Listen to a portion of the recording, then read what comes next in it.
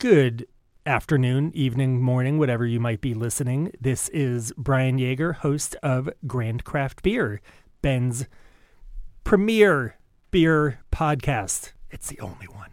And today I am joined by Trever Hawman, who is the founder and brewmaster at Bridge99Brewery. Welcome. Welcome. Thank you. For starters, let's just sort of dive into how and when you and your wife, Angel, got your brewery up and going. It was, started through the licensing process back in end of 2011. Took a long time. We didn't know what we were doing, so obviously getting through all the federal paperwork, and at that time it was a lot harder to do. It's all by mail. But it took about a year and a half, so by end of 13 we got the approval to move forward. Basically added on the back of my garage, had to be a lockable space, got approval from the city, and got a small system set up, had a small fermenting room, small grain room, and small little brew space, floor drain, and that kind of thing. Basically just wanted to kind of have fun with it. Figured, hey, just see what we can do and see if we can keg up some stuff and sell it. And pretty soon it was sold a couple kegs, and then pretty soon somebody ordered a couple more kegs. So it was like, oh, well, maybe we're onto something. And as I recall, so I believe you sold your first beer in 2013. Is that correct? Commercial beer, right? Yeah. But you had not come from some other brewery, and you worked your way up to brewmaster, and you said, you know what, I want to strike out on my own. You were exclusively a homebrewer. So what was that process like of sort of getting starting in homebrewing? When did that happen? What kind of beers were you brewing? And at what point did you start? I mean, I'm assuming maybe your friends and neighbors said, I'd pay for this. What made you think to go pro, as it were? Gave away a lot of beer over the years prior. So that was kind of it was like, hey, I had fun doing it. It was like, hey, can I turn it into a business? But let's just start really small and just kind of go from there. And, giving it to the neighbors and friends, and, I'd take that. So, our first beer was Rock Crawler Red, really, that had a bunch of other recipes, but that one really came out really like was hoping for it to be. And so we still have that recipe, still do that one. And, it's been fun though from a lot of the beers I've started with to just kind of tweak them and change them a little over the years and try to improve those ones and come up with a lot of new beers. But it's been definitely a growing and learning process along the way. Every day I tell people I learn something new all the time, all the time. And if I recall correctly, is Rock Crawler Red still one of your top selling beers? It's one of our top beers, yeah. So what I think is really interesting about that is a decade ago, virtually every brewery did have a red. Maybe they had an amber, but they had something that was sort of pretty straightforward, really struck that quintessential balance of malt and hops. And here we are a decade later, IPA. That's what people want. That's what a lot of brewers are providing. And obviously Bridge99 does have great IPAs.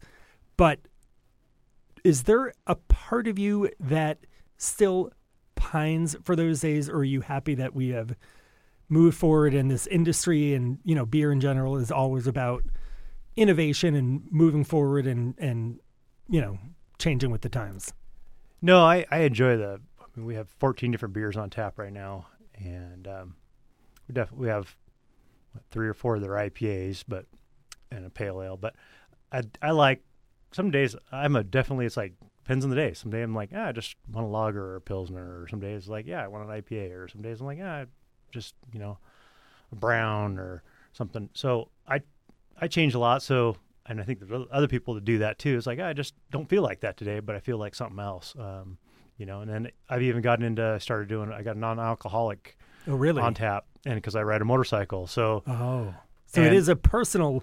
Well, I did it. Well, I had a lot of requests, started getting a lot of requests for it. And then I think there's been some other breweries, Crux has been doing a couple of them. And so it was like, hey, can I make one? Try to figure it out. And first one was okay. Second one definitely came out a lot better, but it had some really good feedback on it. People really like it. And I'm like, yeah, I drink it. And pretty soon I'm like, second one, I'm like, I don't feel like I'm missing out on the beer. I feel like I still get to enjoy it, which is interesting. Sure. Yeah. And let's actually talk about this, because obviously if anyone who is paying attention to the larger beer industry is well aware that the NA segment, the non-alcoholic beer segment, is probably the very largest section of growth within beer.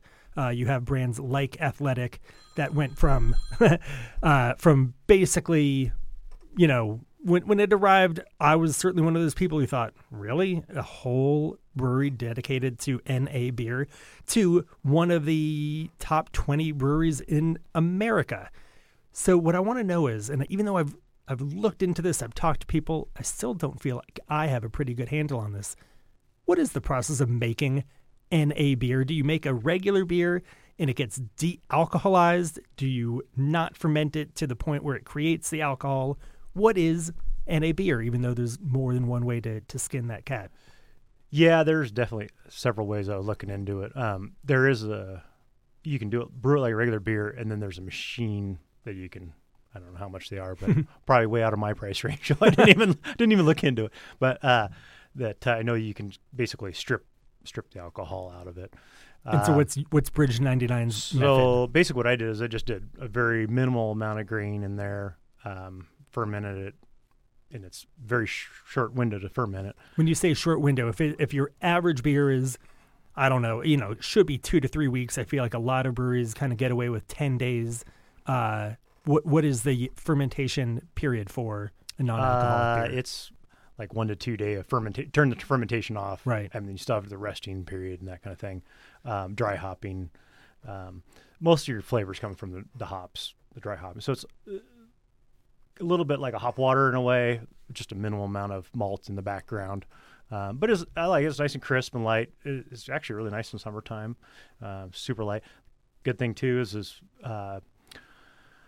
lower in calories wise. So you're not. I mean, you can have a whole bunch of them, and you're not getting a lot of calories there, which is nice too. Sometimes, hey, I want to have a few, or I've had a couple, and then one regular beer or something. Well, obviously, the reason we have tons and tons of beer styles is not everyone wants the same flavor. Not everyone wants the same flavor all the time. So for my personal, just my personal preferences, I have discovered, while I don't drink a lot of NA beer, I am a fan of the hop waters. And now you've gone from an NA product that has, I don't know, I should know these numbers, but let's say your average pint of a pale ale has 20 or 30 grams of carbohydrates. Is that about accurate? Or am I way off there? Maybe 15 to 20? Maybe a little. You're probably right the first time. And then you're looking at probably right around 300 calories, either, give or take, depending on the beer. And then, not to say that any craft breweries are emulating a Michelob Ultra, but that's a beer that got to be that huge because it has something like 2.8 grams of carbs and, I don't know, 70 calories or something very, very minimal, which of course is great. NA beers are right in that range, I want to say, but hop waters generally are no sugar, no carbohydrates, no calories, or maybe 5 to 10. Yeah. So I sort of, what's your take on NA beer versus hop waters? At least you get the hop water are definitely going to be just, obviously just going to be water and hop. This way there is a hint of the grain in there. But so for some people, if you don't like any flavor of malt at all, probably they might like the hop water better. And then some people just don't like hops, period. So they're probably not going to like either one of them. Well, it's interesting because I could tell you, I'm sure your ongoing live work research also lets you know this, but when Bridge 99 comes up in conversation, I find a lot of people around town associate Bridge 99 with the Tiramisu Porter. It's such an interesting beer, largely because no one else that I know of, I mean, maybe once or twice I've seen a beer that has hinted at being tiramisu, but certainly no one has it in their permanent lineup. And I believe it is an all the time or nearly all the time beer. Yeah, for I you. usually keep that one on. Yeah. And yet that is quite malt forward. It is a classic porter, but then you have that interesting sort of light vanilla coffee note on top of it. It doesn't dominate it. It's still very much in the realm of a classic porter. And therefore, obviously, very little in the hop character. Is that a beer that really, do you find that resonates with dark beer drinkers or anyone who isn't looking for something hoppy? Get a lot of people, yeah, if they're not looking for something hoppy, sometimes I can steer them into that. Sometimes people panic because it's dark, but it got a nice light front to it. So sometimes it really surprises people, or sometimes think, oh, it's going to be really sweet. Yeah, it's not right, sweet, it's exactly. Not sweet. No, I was more trying to go for that kind of vanilla caramely front, chocolate middle, and then a little bit of a coffee finish on there. And that's kind of why we named it after tiramisu, because that's pretty much the cake there. So, and then some people, yeah, they're really only, a lot of people, hey, they really only like dark beer. So I kind of steer them in that direction, obviously. And usually they go, oh yeah, that's great. So I'll take one of those. Well, let's also talk about, I know you started brewing at home. Mm-hmm. Was it literally in your basement? Was it in an outbuilding? Well, I mean, obviously home brewing started in the garage and then, added on basically it was like 30 by 15 kind of addition to the garage. But it had to be completely separate. Right. Part of the garage. It has to be a lockable, completely separate space. And so, just put it in there, put a triple sink in there, a fermenting room, and then spot for the brew kettles, and a small little grain room, and then a little kind of desk in the corner. So it wasn't huge or anything, but it was a great way to get started. And I figured, well, I don't have to rent a space or anything like that, because you don't really, I mean, you're just kind of just having fun with it and see what it would take to do it. And it's a learning curve since I didn't have that background. So, and for people who have lived here or been visiting long enough, they hopefully will remember when you debuted, you were sort of using Wubba's Barbecue as your de facto tasting room. And of course, Wubba's, may it rest in peace. But that is sort of, I believe, how you came to exist in the Northeast Bend in that Boyd Acres neighborhood, which in the ensuing years has really built up to what is probably what I think of as Bend's most brewery-dense neighborhood. What is it like operating in a part of town that is very much developing residentially, but for permitting reasons has become the place where a lot of breweries either have opened or I could think of almost three breweries really that have opened up their larger production facilities all around you. Yeah. What is that community like for you? Yeah, it's nice. There's a large neighborhood behind us, and so we get a ton of those people that walk over with their dog or ride their bicycle or skateboard or whatever. So that's fun, and they appreciate that we're there because it's like, hey, it's kind of like the neighborhood pub kind of a thing. So, and that's what I was kind of hoping for. And us getting food in this last, a little over a year now, and then we've got hard alcohol now. And it's been fun, kind of been working on that, really concentrating on that the last 2 years basically is the whole food and trying to introduce the beer in with the food. So like our pizzas, we use some of our beer in the sauce. Along with like which? The red primarily or the brown. Both of those work really well in the sauce and the red sauce. So it's been fun kind of developing food options that pair well with the beers, obviously. And then, the community over there keeps growing. Craft kitchens up the street and Van Henion's now above us. And then 10 Barrels down the road. So sometimes, people are heading to 10 Barrel and they go, oh, hey, and they might, out of the corner of their eyes, notice us. We set back a little bit, so it's a little harder to see us. We're not quite on the road, so to get people's attention is tough. This could be a whole separate podcast, and truth be told, it will in the near future. But you mentioned 10 Barrel.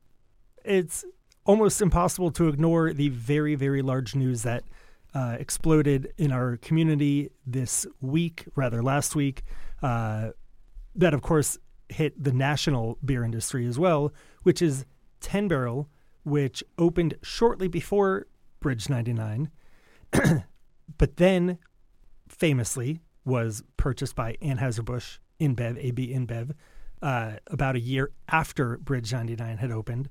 And here we are, less than a decade later. It has been unloaded by AB-InBev, sold to a company called Tilray Brands. They have their hands in many different pockets of the vice industry. They're in cannabis, they're in hard alcohol, they're in craft beer. They already were in craft beer. Thoughts on your largest neighbor? I don't want to say, it's hard to say. Do we call them an independent brewery? They're still owned by a very large company. I mean, the price tag for the package of breweries that AB unloaded, which of course included Oregon's Widmer Brothers, as well as their Square Mile Cidery, Red Hook, Blue Point, just a bunch of, 8 total brands across their portfolio. Do you think that will have any impact on consumer decisions? Because the truth of the matter is, we could dance around it. Some people said, I won't go there anymore because they're owned by Budweiser. Other people clearly have said, I don't care. They've always made great beer. They're one of the most award-winning breweries in Oregon and also in the country. Do you think that it has any impact, this change of ownership of theirs? Oh, I'm sure it's going to have some impact. I just, where's it going to go? I don't know. It's hard to say. It could be, they're way busier. It could be maybe people aren't sure what's going on, and I don't know. Yeah, it's hard to say. It'll be kind of interesting to see what happens, for sure. The other thing, and this is sort of, you had mentioned whether people are coming to your pocket because they were heading to 10 Barrel and then they discovered that there's other breweries there, or they've already known about it. And you mentioned you get a lot of customers who show up on skateboards, but you also mentioned bicycles. This will be the first time this is being discussed publicly on September 9th of 2023. We are making something happen that the nucleus of this idea actually came about many months ago when you and I were having some beers at your neighbors at Craft Kitchen and Brewery. We were talking about, let's get an event going that would bring people to Boyd Acres, to this neighborhood. With all in all, there are 7 breweries, but 2 of them are production facilities that are just not open to the public. They don't have a tap room. So really 5, and all 5 of them, and those are Bridge 99, of course, Craft, of course, your newest neighbors in Van Henion, operating out of the former Boneyard production facility, as well as Oblivion Brewing. The fact of the matter is, they used to have a pub on Galveston. That is now the Sun River Westside Pub. I know that there is some big news coming out of Oblivion soon about a new tap room, a de facto tap room, as it were, and 10 Barrel. So we have 5 breweries there that we are going to be hosting this event called Radler Fest. And Radlers, most people know, is basically a cocktail, as it were, that is half beer, half soft drink. Could be lemonade, could be soda, something of that nature, that cuts down the alcohol content. And the word is the German word for cyclist. And it was invented as a way to sort of slake the thirst of German bicyclists. So we're going to be doing this event on Saturday. Have you already prepared what Radler you are going to be serving? Because the whole purpose of this event is to get people to ideally show up by bike. If you want to be on a skateboard, unicycle, one of those mono wheels, whatever you've got, right? Or just on your own 2 feet, but wearing a bicycle shirt. I don't know. Have you thought about what you will be serving, or is that still TBD? I'm going to be doing a little bit of experimentation, but I have it kind of narrowed down, I think, is what I'm going to do. So excellent. Because the other thing is, I think the traditional, like if you were to order one in Germany, or, I know that a couple Austrian breweries make great radlers that you could find in bottles here, they're usually a light lager and maybe a grapefruit soda, or, it could be squirt, something of that nature. But it by no means needs to be limited to that. You could use any beer and any soft drink. So I can't wait to find out what all the different breweries do come up with, and ideally have someone show up. And because we're talking half alcohol, you could absolutely show up at all 5 and have one radler from all of them without feeling like you just drank 5 pints of beer. Yeah. Hopefully stop and have a little food, a couple of them, and exactly and extend the fun. It's gonna be a whole day event. September 9th obviously will be warm. Hopefully it won't be as smoky as it is right now. I think it'll be fun. But what are some of the other events that you host there? Because you have that full parking lot, you have a couple different food trucks, different styles, and of course your pizza. How do those other events happen? Is it that maybe a nonprofit approaches you, or do you reach out to them? Because you've held some really good community building and fundraising events there. Yeah, that's one thing I've been trying to work on this last year is still working on a little bit more, but I've been trying to do some charity bingo on Sundays. So that way there's a good charity, bring different people in, and, enjoy having some fun bingo on a Sunday. So we're kind of held off right now because of the smoke, and a lot of people travel in the summer, but we'll start this back up as soon as kids get back into school, and we'll get that going again. We've been doing trivia nights, which have been great for Mondays and Thursday nights, and gets people out having some fun, and team event with friends and that kind of thing. So those have been a lot of fun. And then Saturday nights we've been doing some karaoke, which is fun too. So, and then we got sometimes we just have people that come to us and, hey, could we do some kind of a little event there or something? So that try to work those in. Well, I know for a fact that if you have a karaoke night, the more beer you drink, either the better you sing or the better you sound to yourself. But how does it work with trivia? Does it make you smarter or not? That one's a tough one. I don't know. That's something that you got to head out to Bridge 99, find out for yourself, come with your favorite songs. Could you tell us when? Is it a set night when trivia night and karaoke nights are, or is it change up? Yeah, trivia nights are every Monday and Thursday nights, 6 o'clock to 8 o'clock. And then we stay open another hour longer. So if people are just hanging out, having a good time, they don't have to rush out. And then karaoke is on Saturday nights, starting 6 to 9. And we've had some pretty amazing singers. I've been blown away. I'm like, wow, I had to double check, make sure it wasn't the radio on. That's the other thing about you have karaoke night, great singers. I know Craft Kitchen and Brewery often hosts a comedy, even an open mic night. So very similar concept. That's super fun. So lots of breweries, again, 5 breweries with a tap room, tasting room that are open to the public in that pocket of Northeast Bend. So much good beer going on there. So many great neighbors. I think that's a way to let people know whether you are living here and you're not in Northeast. It's a great pocket to go explore. Certainly if you happen to be visiting Bend, if you're doing a brewery crawl, as a lot of the people who come to town are. I tell everyone, if you want to hit the most breweries in a day, you have to go to that pocket. Anything else that we haven't covered? I know we could certainly talk beer for a much longer time, but trying to keep these half pint sized. Anything else that you would like the folks to know about Bridge 99 or Bend beer in general? Oh, well, we get a lot of animals. Bring your dogs in. We even had a cat one time that was pretty interesting. But yeah, dogs are super fun to have there. And yeah, we're dog town, USA. We're not cat town. Yeah, I know. There's more dogs, mostly dog. So yeah, super cool to just meet new people and people coming in and enjoying themselves. Right on. Well, next time you pop into Bridge 99, definitely try to say hello to Trever if he happens to be there. Thank you so much for coming in today. Great having you on. Thanks for having me. Appreciate it. Cheers. Cheers.